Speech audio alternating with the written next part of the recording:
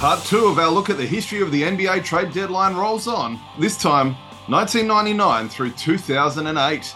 Not only do we speculate about Dikembe Mutombo's age, we reflect on MIRC, ICQ, geopolitical posturings, even a Rick Mail reference. Let's go. It's 6:39 on Tuesday, the 6th of February, 2024. Really quick one at the top here. Just Nath. Just wanted to, remind everyone that we recorded this nearly 12 months ago now. So some things have obviously changed. The T-Wolves have a few more playoff wins since the three we referred to here. Also, obviously, Brandon Miller in the end was the second overall pick in the NBA draft. Some of the stuff we talked about with the issues he had at Alabama have already been forgotten by many. But anyway, I won't talk too much more now. Here we go. So, Stewie, at the turn of the century, we have some very juicy trades, don't we? Y2 trades. Yeah, another title. Also good, very good trades though. Kicking off the 1999, let's say, the Lakers. I think this might have been quite an even trade, actually. Eddie Jones and Elden Campbell to the Hornets for Glenn Rice, J.R. Reid, and B.J. Armstrong. B.J. Armstrong, who you mentioned in the previous episode, shouldn't have started ahead of Tim Hardaway. That's right. Yes. I stick by that. No, you're right. Absolutely right. And actually, now that I think about it, how long was Eddie Jones in Charlotte? Because he went to Miami on that big deal. So maybe it wasn't a very good trade. Anyway, let's talk about this one. So I remember going back to the 1990 redraft special that we did, and we were talking about Elden Campbell. This was a trade that the Lakers fans absolutely hated at the time. She had Elden Campbell, who was a fan favorite. Eddie Jones was an all-star.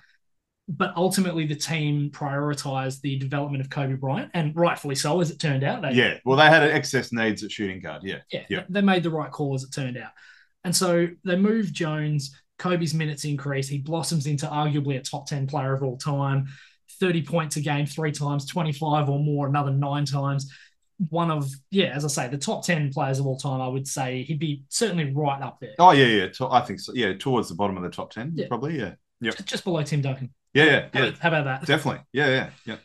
Now, on top of that, Rice gives them a little bit more shooting for a couple of seasons. The Lakers ultimately three-peat as a result of that, and Rice is a part of it. Rice was a very important piece on that team. Very important. And still put up good numbers with the Lakers too. Yep. When you look at the stats.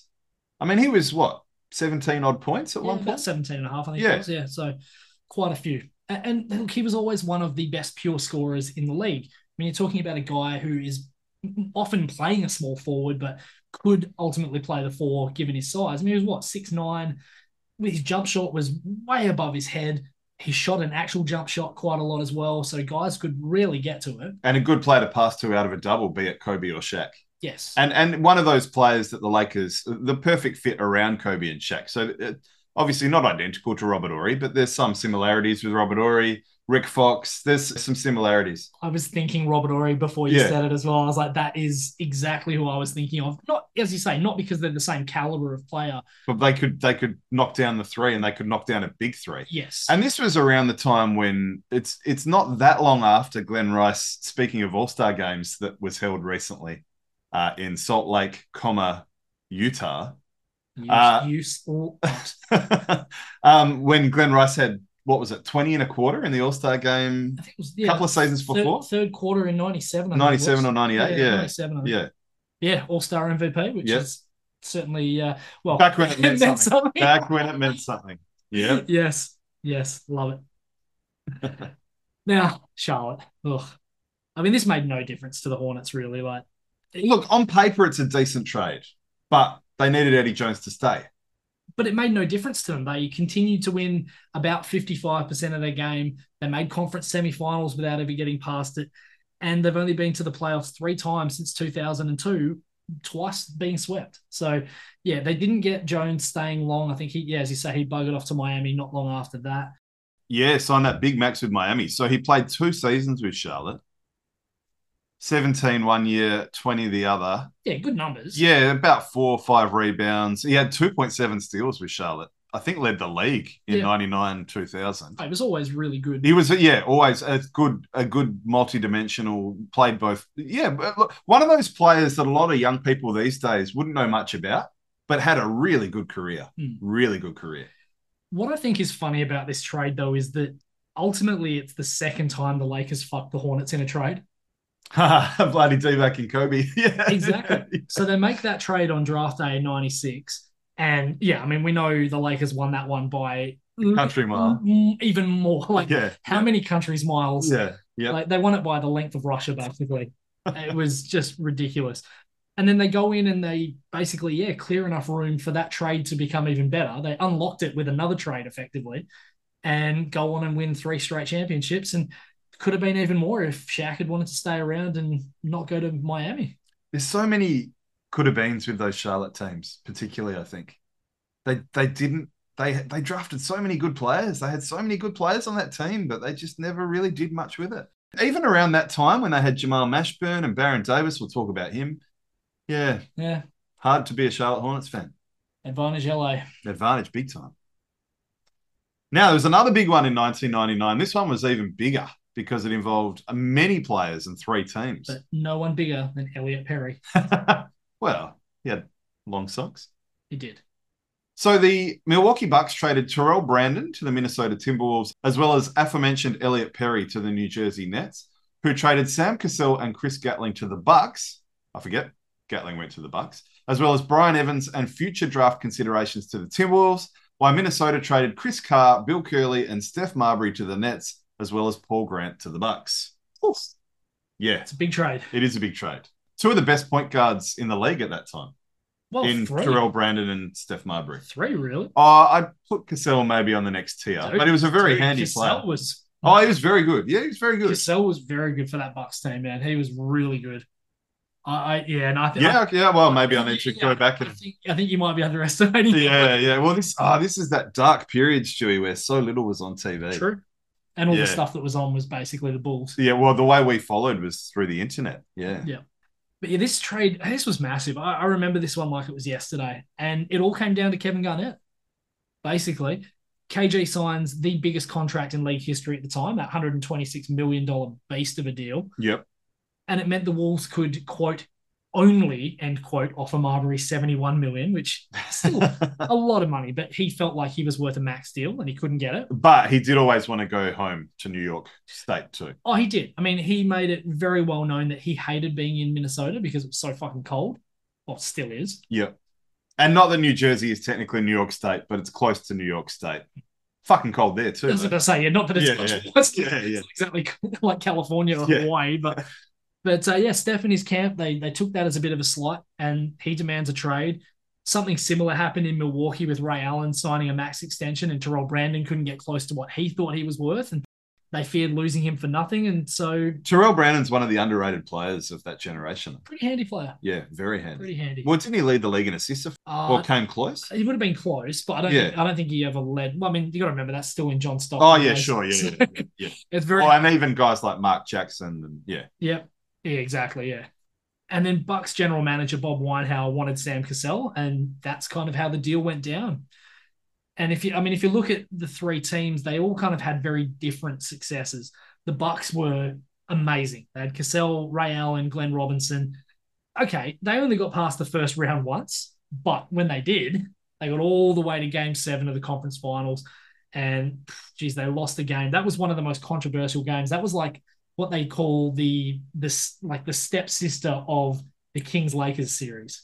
I don't know, obviously the Larry Johnson Knicks Pacers one as well, but that's a single moment though. This whole series. Let me run you through this in case you haven't seen this. I do vaguely remember. I remember Game 7, but okay, let's go. The foul count for the series was 186 to 120.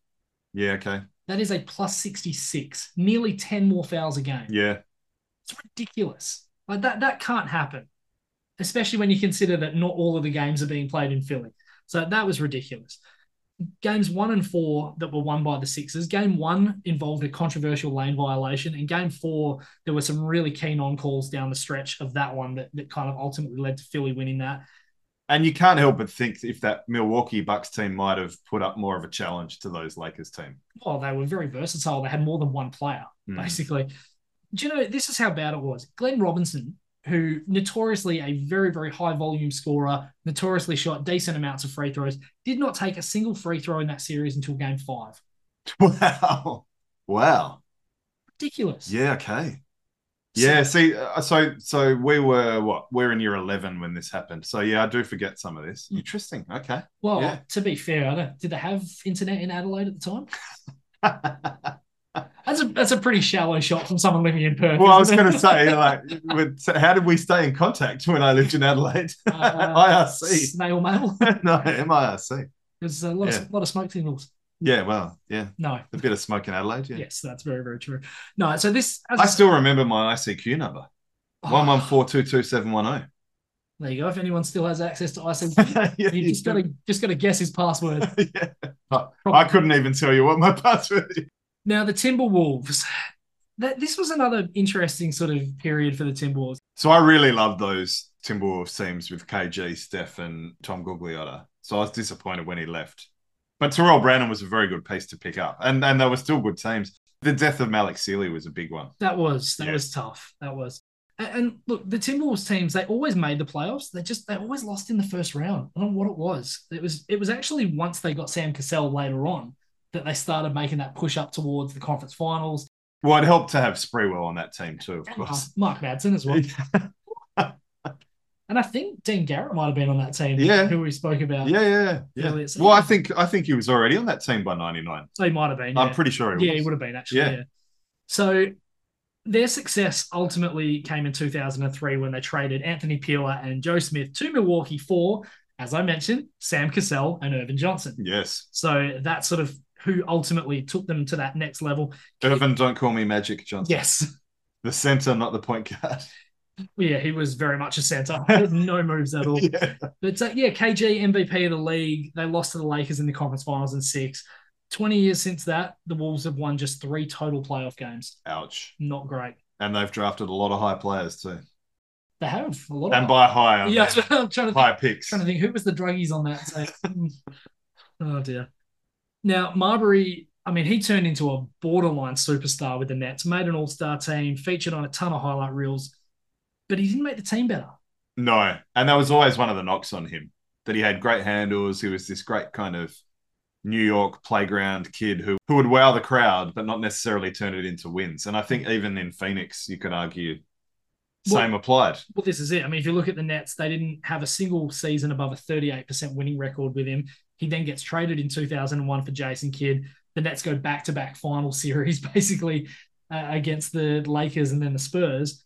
And he did have some good games with Phoenix, and he played obviously with that young Amari Stoudemire. So that was a fun team too. Sean Marion and whatnot. Raja Bell, the Frank Johnson skippity hop. Yes, that's right. Yes. People that probably for anyone who doesn't understand that, which will be anyone but me and Nath. After that game, so it was a game 1. Marbury hits this bank 3 off 1 foot. Yeah, it's kind of a runner, wasn't it? Almost. Yeah. And Frank Johnson basically skips and hops his way across the court in this celebration, and we've just always referred to it as the skippity hoppity. Yeah. Well, which is a bottom reference. There you go. From the Cannonball Taffy Jones, the cricket episode. Wow. That's where skippity hoppity comes. Yeah. Going down a well here. Yeah. Speaking of bottom, Rick Mail. Do you remember a show called Grim Tales? Nope. Oh, okay. I found it on YouTube. There's all of Grim Tales on YouTube. Anyway, check it out. There you go. Yeah, there you go. So Marbury played 2, we would say great seasons with the Suns. 4 seasons on the decline with New York, and then a really painful to watch half season in Boston. And I completely forgot about the Boston season. Yeah, completely forgot. Lucky you. Yeah. But then he goes on and pretty much becomes the GOAT of the Chinese league.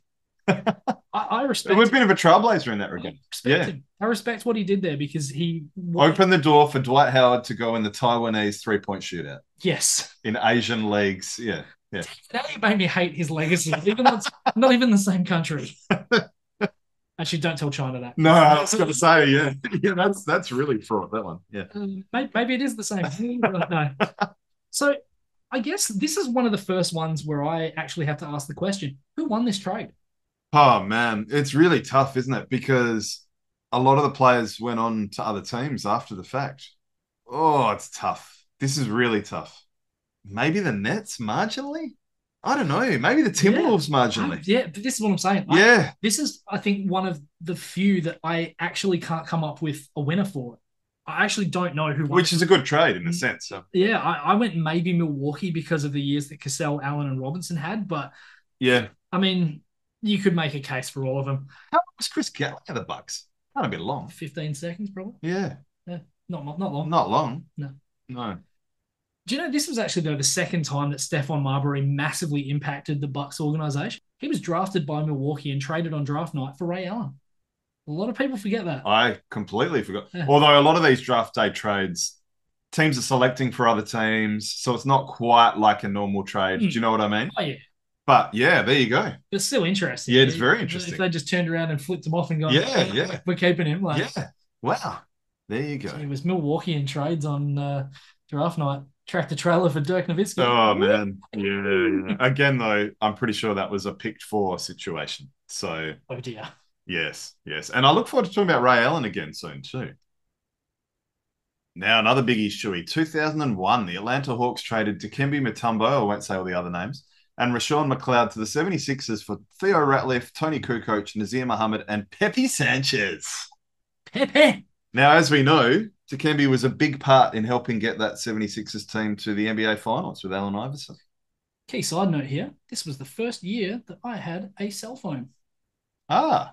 Why do I call it a cell phone? A mobile phone? Well, no. The technology relates to cells, so it is a cell phone. True. But we just call it a mobile phone here in Australia. There you go. But yeah, first year I had one. There you go. Back in the days when you had to really scrimp over. Play Snake. Yeah. Like, do I actually want to send a text here because it's going to cost me 25 cents or $47 or whatever it is? Yeah. Anyway. Oh, there you go. Grizzles around this trade, and not like Vancouver Grizzles, but a lot of people not happy with this one felt like Philly gave up way too much to get Mutombo. And this is one of these ones where obviously hindsight's 2020 and we know that they did actually win this trade. But at that time, Ratliff had just been named an all-star. Okay, he didn't get to play in it because he fractured his wrist. That's the thing. So this was a window trade. This was a win-now trade for Philly. And because Theo Ratliff was injured, they probably felt like they had to make this deal. Yeah. And it turned out to be a very good decision. But I do want to highlight a couple of other things about Ratliff that makes this even riskier a trade. He led the league that year in shot blocks at 3.7. Oh, he was a beast defensively. Incredible. Yeah. Which with Dikembe. So two of the great shot blockers that time. Yeah. And the other thing as well is that he was at least 7 years younger than Mutombo. I mean, no one knows how old he actually was. But yes, Dikembe is now 97. Who knows? So, yeah, really risky move at the time. I mean, risky and not risky. Obviously, they had to make the trade because of Ratliff's injury. But well, if they wanted to make the most of the window, yeah. Kukoc himself was in a bit of a down year. He did actually average nearly 20 a game in his 17 games with Atlanta that year, which I had kind of forgotten about. I completely forgot until we talked about it. When was it? This Week in Sports, or I can't remember what it was. But we did discuss it at one point. Yeah. But Philly, as we said, clearly looking at the major prize. Mutombo was one of the only guys who could even come close to playing Shaq one-on-one. The one time that Ratliff played the Lakers, Shaq put up 27, 26, and 7 blocks. So a lot of big stats there. And look, Ratliff and Muhammad would have been a decent tandem, but Dikembe, I mean, one of the great defenders of all time. Yeah. And look, as we say, the result is that he helps Philly get all the way to the finals, which they hadn't done since 83 at the time. So first time they'd done it in 18 years. And they also played the Lakers in 83, funnily enough. Yeah, right. Yes, but they won those ones. But look, Philly struggled the following season. They got knocked out in the first round by the Celtics, and Mutombo got moved on to the Nets. So very, very short-term turnaround for both of these teams. Now, I know he wasn't there long, Stewie, but when you look at the stats, okay, so a season and a half, effectively. And look, it was in the second half of his career, but he averaged a double-double, 11 and 12 and 11 and 11, basically, with nearly 2.5 blocks too. So they were good years. What's funny with Dikembe is I completely forget that he played for New Jersey and New York. New York. Yeah, I remember that. I completely forget that. And obviously backed up Yao Ming in Houston for several seasons, and that was a really good pairing as well. Before his knee gave out. Well, I mean, he was, what? 58 at that point. We don't know. Yeah.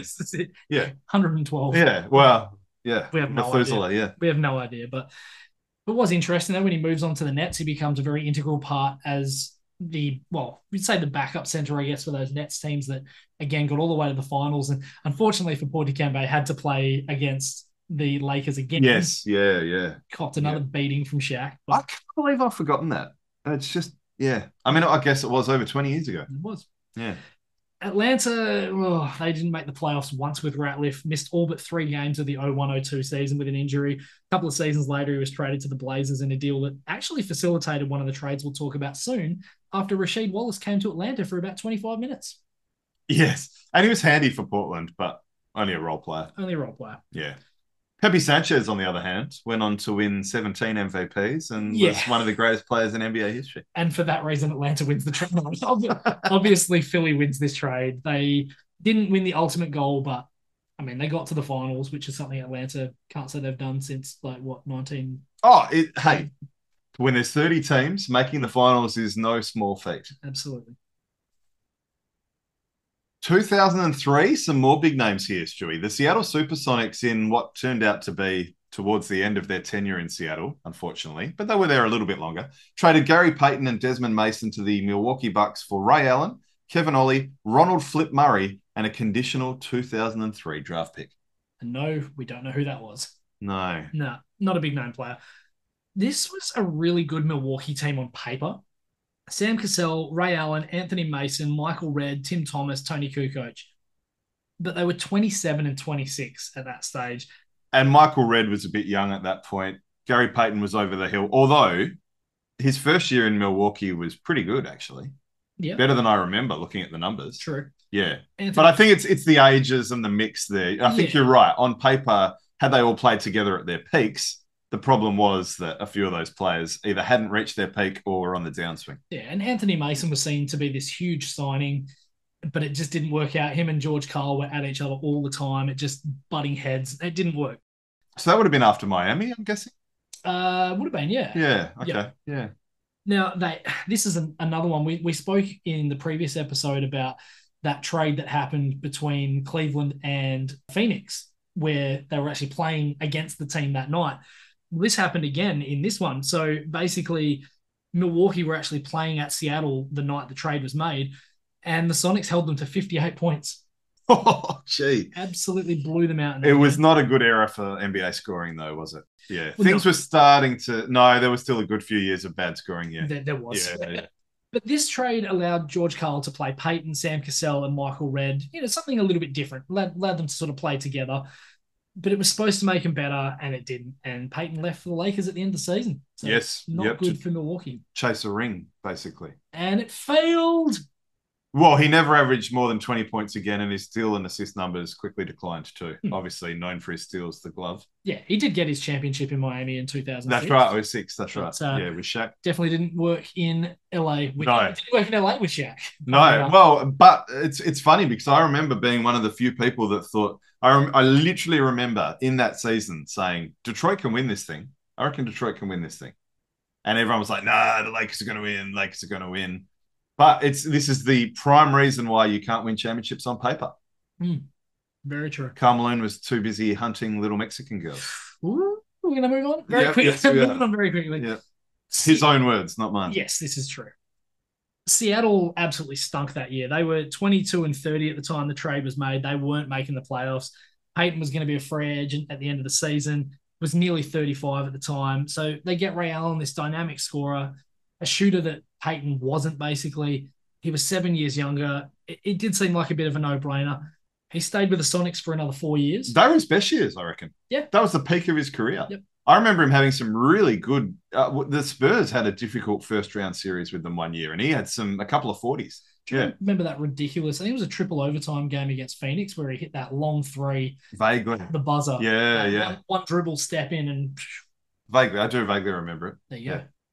And the funny thing was with this, towards the end, the Sonics were still just shit enough that when they traded him to Boston for essentially Jeff Green and declining versions of Delonte West and Wally Zerbiak, the Sonics still managed to get the second pick, which became... KD. Kevin Durant. Yeah. He's now played on like 5 different teams, which is crazy. Is it even a question? Seattle wins this one. Oh, huge. Big time. Pretty comfortably.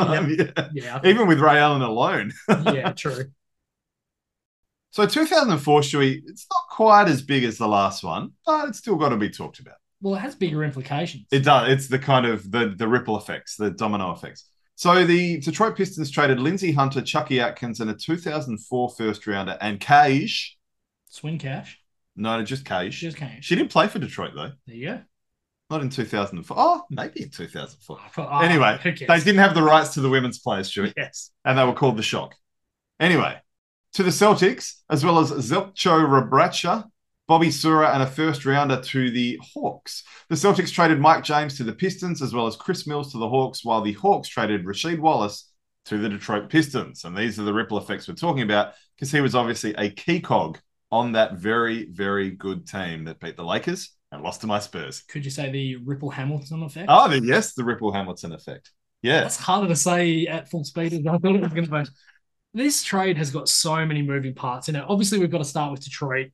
At the time, Detroit was a contender. They were a very good team. They just kind of couldn't get over the hump to that final level, I guess. And they'd put a good roster together, 50-win seasons, a couple of years in a row. They lose to Boston and New Jersey in the playoffs, which there's no shame to. Good teams. Very good teams. They had a lot of power forwards, though. And those power forwards were Danny Manning, who was quite old over at the time. Hill. Yep. Cliff Robinson, who was Uncle Cliffy. Over the hill. Yeah, he was. May rest in peace. And they had rookie Mehmet Okur. Yes, they did too. And Don Reed. So, Don I mean, Reed. You're talking guys that weren't really ready. Mehmet Okur was good, but... Yep, stretch for. The other guys were not really going to contribute. So. No. Now, they acquired Corliss Williamson. They ultimately needed someone, though, who could be that starter. And getting Rasheed, who he actually did play one game with the Hawks, funnily enough. Yep. I think he scored like 20 points in 20 minutes or something. He was a very good player. And he has this with a trade from Portland. He actually got traded to Atlanta from Portland for Sharif Abdur-Rahim, Theo Ratliff, who we just talked about. Yeah, yep. And like I said, the same names keep turning up. And Dan Dickau, who, shout out to the Throwback Hoops guys. I know that they have a Dan Dickau jersey somewhere. I remember them talking about it. Yeah, Robbie, I think. I think Robbie's got one, yeah. So there you go. But Sharif, he never played for Portland, did he? Yeah. Really? Yeah. I only remember, wow. So I remember the Grizz, then the Hawks. No, he definitely played at least one season. There you go. Wow, it's funny how the memory fails. Just going to the third umpire, he played a season and a half. There you go. Yeah, okay. Before he went to Sacramento. There you go. Did he put up decent numbers? Let's have a I mean, the full season he played 16 and 7. So it's not bad. Not horrendous, but no. Certainly not his numbers that he had with Vancouver. No. Or Atlanta. He was better at Atlanta too. Yes, he was. Bit of a cornerstone there. He was. Yeah. Now, Wallace was kind of seen as this guy who couldn't be controlled, bit of a bad boy, if you will, funnily enough. Well, he was on those Jailblazer teams. But a bad boy going to Detroit. Yes. Oh, very good. Sorry. Went over my head. Yeah. Whoosh.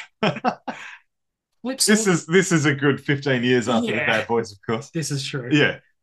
But Larry Brown actually managed to get Sheed to accept a reduced role, and that was one of the biggest parts in what is, I suppose, considered by a lot of people one of the biggest upsets in finals history. Certainly not you, but... Yeah. Oh, look, it was an upset. It was definitely an upset, but you don't win championships on paper, and chemistry is important. Yeah. Now, it's worth mentioning a couple of things with this trade. The 2004 first rounder that the Celtics got ended up being Tony Allen, who played a very important part in that Celtics. Grit and grind, yeah. The 2008 Celtics, and then also, the Memphis Grizzlies team. And the 2004 first rounder for the Hawks actually ended up being Josh Smith. Yeah, that's interesting. So two power forwards that probably didn't live up to their potential in Sharif Abdur-Rahim and Josh Smith. They've had a few of them. John Collins is on the trade block every season. Yeah, Abdur-Rahim was... They're taking waiting lists for next year's trade block. I think Sharif was better than Josh Smith. And look, people might disagree with that, but... I mean, Josh Smith was a better defender and shot blocker, better dunker, more kind of athletic. Yeah. But Sharif was solid. He was more versatile. Yeah. Look, I might get told otherwise, but Well, the Throwback Hoops boys, speaking of, they might have some different ideas for us. They're bigger fans of the Hawks than us. So. That's how I see it anyway. But it's a really interesting trade, this one. It completely changed the landscape of the Eastern Conference for many, many years. And look, Detroit still win the trade because they win the championship.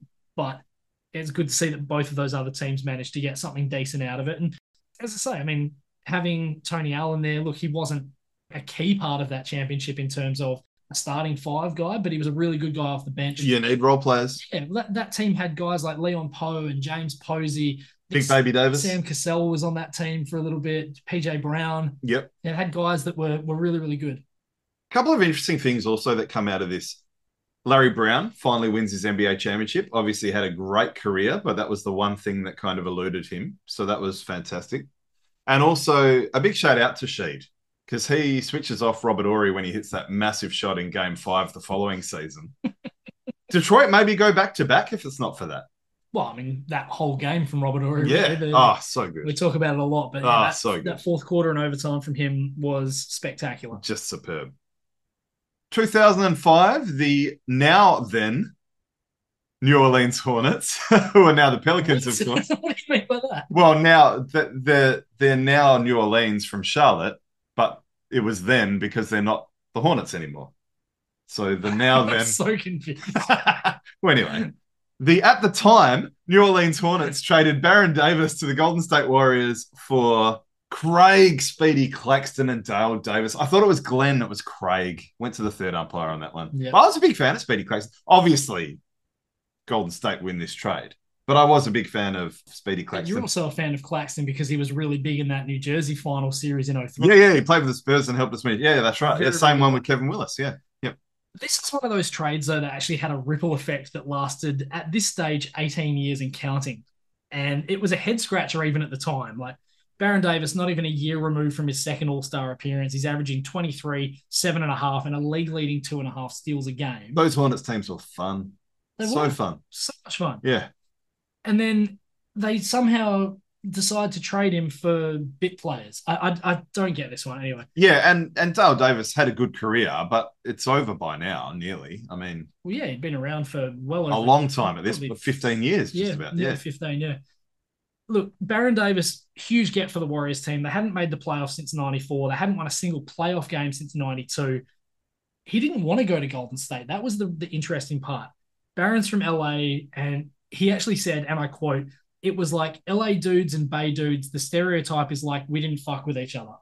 So this was a real rival cities sort of thing. I don't know if it was gang related. It probably was, but it was certainly... Maybe the mentality. I'm not saying he was in a gang, of course. But yeah, former UCLA Bruin, of course. Yeah. And so being born in LA, he didn't want to go up to San Francisco and be in that Bay Area. Took a couple of seasons. Eventually, we saw that Davis, Steven Jackson, Al Harrington, Monte Ellis, Jason Richardson, Matt Barnes, Andres Biedrins. Really good team. Had to rattle off that many guys. Oh, that was so good because that helped the Spurs win the championship that year. Yeah, that's true. Because the Dallas Mavericks were the number one seed. Didn't they win? They won like 60 or 67. You have it on your... Oh, I was going to say 66, so I was one off. Yeah, that was huge, the We Believe Warriors. Huge. Well, that was a team that, certainly for Dallas, I don't think many people thought they'd come up short of the finals. And obviously they fell at the first hurdle with Dirk Nowitzki winning MVP that year. And yeah, I think they might have seen them losing in the conference finals, for example, but I don't think anyone had them losing in the first round. No, definitely not. And look, everyone remembers that Baron Davis dunk on Andrei Kirilenko, the one where he nearly tears his jersey in half. He had ups for a small guy. He did. Yeah. And the thing is, a lot of people also remember the Jazz dismantling the Warriors in 5, but that series, I actually liken that a little bit to that Houston-Orlando series where the series could have gone a whole different direction had a couple of things happened. A couple of bounces. Yep. So game 1 was only a 4-point win to Utah. So they're close. They're basically right there up until the last minute. Game 2, the Warriors led by 5 with 35 seconds left. Michael Pietrus misses 2 free throws. Davis misses 1. He also missed a tough 3 at the buzzer to win it, and the Jazz win in overtime. So they make their free throws. They go on and they probably win that game.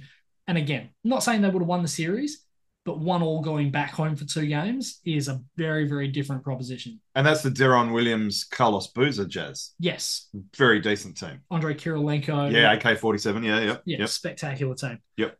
What's key about this trade, though, is that Davis left the Warriors in 2008, which basically gave them 1 season to be utterly hideous and gain the position in the draft that landed them...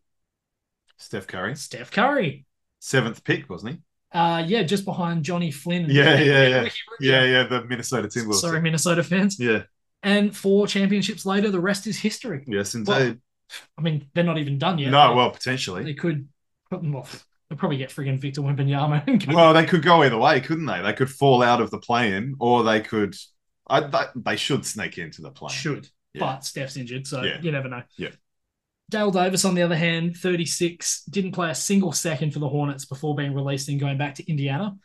Claxton played 1.5 seasons with them, was pretty good in 05-06, but he then moves on. But it took the Hornets 3 years and drafting Chris Paul before they even got back to the playoffs. And even so, they've only won 2 playoff series in their franchise's history. Advantage Golden State. You can't help but wonder if this is a chemistry and or money dump situation. Maybe they thought that he wasn't worth the money. Did he had knee problems, Baron Davis? I don't know. I'm just trying to work this one out because, like, with Dale Davis over the hill and Speedy Claxton, I don't think anyone ever thought he had star potential. Like, this is not a case of a player not living up to his potential. He was always going to be a role player and a handy role player and a good pure point guard. But yeah, I don't know. There must be more to this one. Yeah, look, you're right. It could easily have been something like he was going to be worth X millions of dollars going into the next season, and they just thought, well, fuck it. But it's another one where you look at it and you go, surely you can get more than Claxton and Dale Davis. You would have thought so. Surely. You would have thought so. Sorry, mate. Not the last time we'll talk about him, though, in this series. No, definitely not. 2008. Now, this one's really interesting because at the time it seemed really lopsided, but you could argue that it was actually quite even in the end.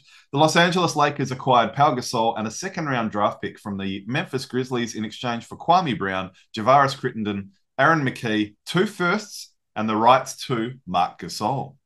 The last 2 words of that are the only reason this is even close. Well, that's right. That's right. Wasn't Javaris Crittenden involved in the gun thing? Yeah. Yep, he's in jail. Yeah, right. Yeah, I think he's still there. There you go. He was, he was involved with, I think it was either a homicide or a murder. He was Yikes. A bad dude. Yeah, right. And I believe he was the guy that brought a gun into the locker room with Gilbert Arenas. That's the one I'm talking about. In Washington. Yeah. You know, I was actually talking about he's in the middle of serving a 23-year sentence for manslaughter. Yikes. Which is, it's crazy. He's 35. Yeah. He's still only 35. Yeah. Yep. So, yeah, this is a guy that, look, he was never going to be a superstar, but a guy that you always felt could have been certainly a decent player. Speaking of, have you seen what's been going on with Alabama? No. Oh, former player Darius Miles involved in the shooting potentially. Oh, shit. And Brandon Miller was allegedly involved. Apparently, he transported the gun in said crime, allegedly. And get this, his pre-game ritual is him putting his arms out and another player patting him down. Ooh. And since this, he's played in 2 games and they've done that pre-game thing again. Yeah, wow. Talk about tone deaf. Mm. Unbelievable. Projected top 5 pick too, but bloody hell. Well, yeah. Exactly. Anyway, sorry. Back to the history. So this is another one of those with the benefit of hindsight. Obviously, we know what Marc Gasol became. 3-time All-Star, 2015 All-NBA first team, 2013 Defensive Player of the Year. Oddly on the second All-Defensive team that year, though. But at the time, he was this pudgy EuroLeague guy. Not even really, like, he was a good player over there. Not really a star, though. Well, he didn't come across to the NBA till he was nearly 26 or 25 or something. Mid-20s. Came over, a fair bit later. Yeah. The Grizzlies took one of the biggest busts in the league, though, in this trade, in Kwame Brown. They took a guy who averaged less than 8 minutes a game in Crittenton. Aaron McKee, who only actually signed with the Lakers so that they could include him in the trade before he was waived by the Grizzlies and never played again. That would explain why I have no recollection of him playing for either the Lakers or Grizzlies. I remember him playing for the Lakers. I just don't remember him, with the Grizzlies because, he didn't play. The 2 first-round picks ended up being Dante Green and Grievous Vasquez, all in exchange for a guy who was averaging 20 and 10 right in the middle of his prime. Like, it just looked hideous at the time. So I guess if you look at what the Grizzlies got back for this, they got 15 games from Kwame Brown, they got 35 from Crittenton, they got 0 from McKee, 0 from Green, and 70 from Vasquez before he got traded for Quincy Pondexter, of all people. Oh, yeah. So they really got nothing. And you look at it and you say, thank Christ Marc Gasol ended up being amazing. Like, this would have been probably the worst trade of all time had he not turned out to be great. Is it the one and only time brothers have been traded for one another? Likely. It's got to be, surely. It's got to be likely. Jordan Dominique were never traded. Horace and Harvey weren't traded. Yeah, interesting. I have one somewhat interesting stat, though, to back up how unlikely it is that Gasol ended up being really good. And this being, obviously, Mark, not Pau. Pick 48 has yielded just 2 All-Stars in the history of the league.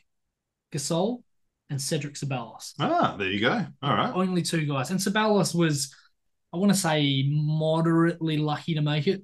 He certainly wasn't a guy who would have been a walk-up starter all-star most seasons. I think he had one all-star jersey. But the thing is, even as good as Gasol was, the Grizzlies only got past the conference semifinals once, and the Spurs swept them in 2013. That's good. Well, it's good for you. It's not good for Memphis. Was Gasol on the team when Memphis beat us in the 1-8 matchup that year? Well, there you go. Yeah. I remember him hitting a corner three to basically seal that. I remember being very disappointed about that one. Now, also, I've got to say, Pau Gasol should have won Finals MVP in 2010 when Kobe won it, when he had that horrible Game 7. Yep, I agree. Horrible. Agree entirely. And I mean, even you could probably make a strong case for Meta World Peace or whatever the fuck he's called these days, Ron Artest. Meta Sandalford Peace or whatever it was. There was a Sandalford or Sanderford, I think it was. Oh, there you go. It was like, Sanderford Artest, whatever it is. Anyway. Yeah. Anyway, Kobe was gifted that Finals MVP, and it's another reason why when we talked earlier about Duncan being ahead of him, I think it's legit. Because Kobe post-Shaq was not quite as good. That's fair. Anyway. So Gasol, as we know, all-star the next 3 seasons. He and Kobe took the Lakers to finals in 08, 09, and 10. They won 2 of those as well. The Lakers went on to be not a dynasty as such, but had a couple of really good years, yeah. The post-Shaq mini dynasty, basically. And the thing that I found really interesting about this was that when you consider that the league vetoed that Chris Paul trade 3 years later, which was way more fair than this deal, how this trade was even allowed by the league, I don't know. Well, the league doesn't tend to step in. So we've talked about the 10 step in rule, and we'll look at that again. Yes, they should have stepped in. Well, the thing is, though, they don't tend to step in. The reason the Chris Paul deal was nixed is because they didn't have an owner at the time. And David Stern was technically the owner. So it is a very different situation. Yeah. So I know what you're saying in isolation, but zooming out a little bit, it does make a little bit more sense. But when you consider, like, if you just said the rights to pick 48 and it just happens to be Marc Gasol, that trade on paper looks so bad. Oh, it does, because Kwame everyone already knew by that point that Kwame was at best a role player. So they knew he wasn't living up to that number 1 pick potential. So, yeah, it's an interesting one. It really is. Now, here's another really juicy one, Stewie, and you've already talked about it a little bit. 2008, the New Jersey Nets traded Jason Kidd and Malik Allen to the Dallas Mavericks for Devin Harris, Devin George, Jerry Stackhouse, DeSagana Diop, Morris Ager, and the 2008 and 2010 first-round picks that became Ryan Anderson and Jordan Crawford. Maurice Ager. Woo! Huge part of that. DeSagana Diop, remember him? Playing on those Cleveland teams. Yeah, true. Yeah. This was like the Nets fully going rebuild. They brought in a guy who was 10 years younger than Kidd in Harris, several expiring contracts in George and Diop. The Mavericks needed someone to facilitate a little bit more than Harris did. Well, on the flip side, you could say this is the Mavs going all in on championship chasing. Certainly giving themselves a small window because they didn't win the championship for another 3 seasons, basically. But Kidd was on that team. Kidd was on that. And the biggest prize, as we said, that's the win over Miami in 2011. Dallas had kind of, I don't want to say a band of misfits, but that team was really interesting. You had guys like Sean Marion and Jason Terry, Deshaun Stevenson, Peja Stojakovic, Tyson Chandler, all of these guys that they weren't sort of rejected, but they were guys that their prime was maybe over. Like Marion was past his days in Phoenix, and Tyson Chandler was kind of getting on a little bit. Stojakovic wasn't the guy. Oh, no, Peja wasn't even close. And Tyson Chandler another one of those guys that never lived up to his potential. Because I remember going back talking about when we used to follow the league largely through the internet because there weren't a lot of games on. I remember they were salivating, absolutely salivating for Eddie Curry and Tyson Chandler. Oh, and neither of them even came close to living up to the expectations that were put on them. So, yeah. Now, the Nets were absolutely shit house. They actually punctuated that with a 12-70 season in 2009-10, which I'd forgotten about. And they basically had to mortgage their future trading for Kevin Garnett, Paul Pierce, and Jason Terry just to win 1 playoff series. But we do know where the Nets are right now. The Nets are one of the most fascinating teams of the last 20 years when you think about it, because to make that horrible trade, and look, they were great players, but they were well past it, and they gave up so much to get them. When I say that, I mean KG and Paul Pierce. Well, Terry was good too, but they nearly turned it around. They nearly turned it around. They had a team with KD, Kyrie, and James Harden. It's crazy. But yeah, you're right. Now It's Cam Thomas and Mikal Bridges. Woo! And Spencer Dinwiddie. Well, and lots of draft picks. Anyway, we've talked about that trade. Yeah. Anyway, look, we know obviously, Dallas wins that trade easily because they get a championship. Dirk gets to kind of solidify himself as a real legend of the game with that. And beat a very good Miami team, of course. Yes, the first year of the Heatles. The first year of the Heatles after the decision. Now, we're bringing this one up.